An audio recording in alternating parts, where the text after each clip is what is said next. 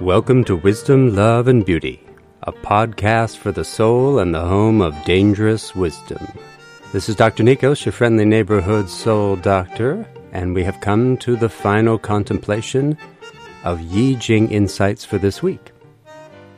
We've spoken about the inner and outer situation Yi Jing draws our attention to with its response this week to the question, what is it that we most need to know?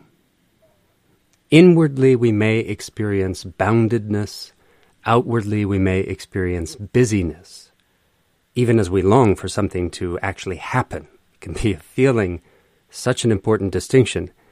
There's all kinds of busyness with nothing really happening.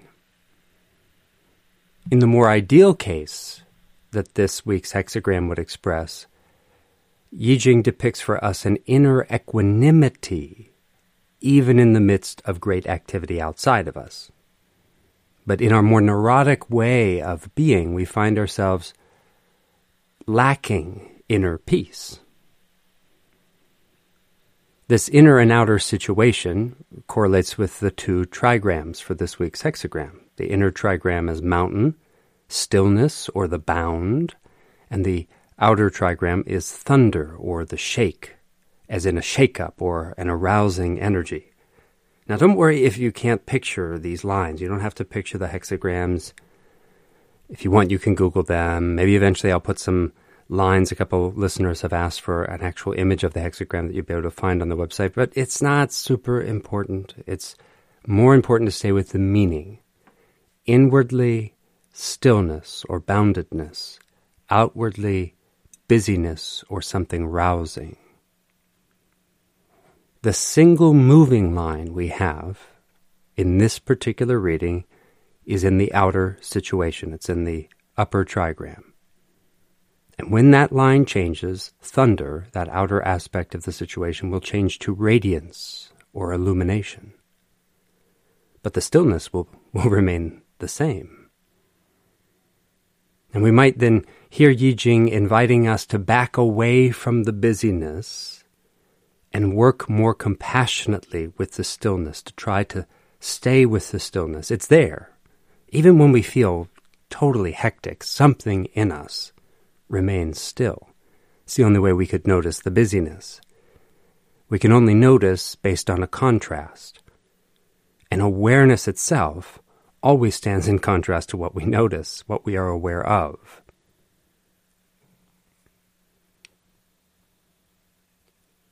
Working more compassionately with stillness means working more deliberately and skillfully. It means having compassion for ourselves and for others. The world depends on our stillness, our equanimity.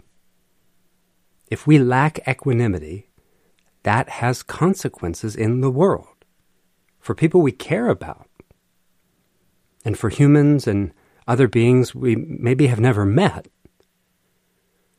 We aren't isolated from the whole. Our lack of peace is lack of peace in the world. When this moving line transforms, the new hexagram is 56, which usually gets translated as something to do with travel, maybe traveling, sojourning. And it matters a great deal that traveling gets associated with inner stillness and outer illumination. Our usual experience of travel doesn't emphasize the inner stillness, does it? I mean, do we think of it that way? I'm going on a trip. That means that I'll be really working with inner stillness. Maybe we think we're going to get away from it all. We're going to relax. We fantasize that travel illuminates things. We'll go and have a new experience, see things differently. But the sages of the world agree that the most important illumination is not in faraway places, but within our own heart and mind. Spiritually speaking, travel has to do with learning what it takes to feel at home, no matter our circumstances. And it also means learning to find peace in the midst of discomforts. Because we're dealing with archetypal notions here, or at least very old notions. long ago, people faced a lot more significant challenge and a lot more discomfort, or the potential discomfort and real discomfort when they traveled. These days we want everything to go perfectly, and we can find it incredibly inconvenient, practically intolerable if we don't have Wi-Fi access and a backpack filled with treats and distractions. And as we said, we often travel to get away from it all. We travel to kind of medicate ourselves.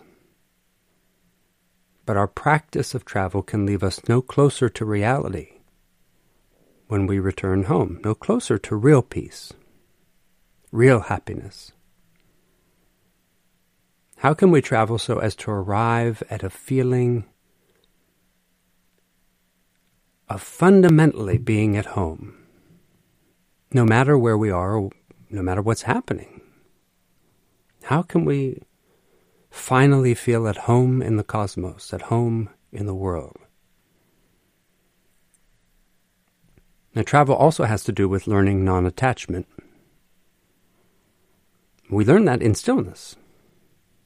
That's why we can't really learn that lesson when we travel if we don't take care of the stillness. And we can learn that lesson without leaving our door. We can make an infinite journey right from home.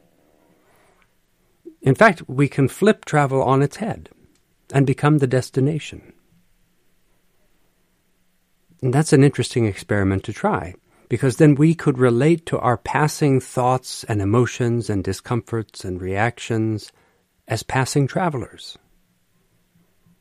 Just as a mountain never becomes attached to those who visit, but receives them all with equal generosity, patience, peace, we can receive all our thoughts, emotions, and experiences with equal generosity, patience, and peace. We can become like a place of stillness, and watch the travelers come and go. There's one, there's a group of travelers, a clump of thought, a clump of emotion, a little group of travelers. And we can learn that non-attachment, and we can also begin to learn that illumination. All of our experience, even our own thoughts, even the ones we don't like, become radiant. We don't grab at anything.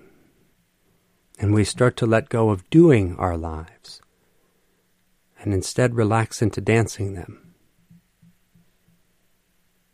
So enjoy some inner stillness and outward illumination this week. The stiller we are inwardly, the more we find radiance in the presences, the beings around us. And you could travel into nature and practice stillness there. Of course, you can practice stillness all the way to that place. You can practice while you're there and then practice the stillness all the way back. And you can also just remain still at home. The important thing is to arrive where we are moment to moment. We'll have more Yi Jing insights next week. In the meantime, if you have questions, reflections, or stories of synchronicity to share, send them in through dangerouswisdom.org, and we might bring some of them into a future contemplation. Until then, this is Dr. Nikos, your friendly neighborhood soul doctor, reminding you that your soul and the soul of the world are not two things. Take good care of them.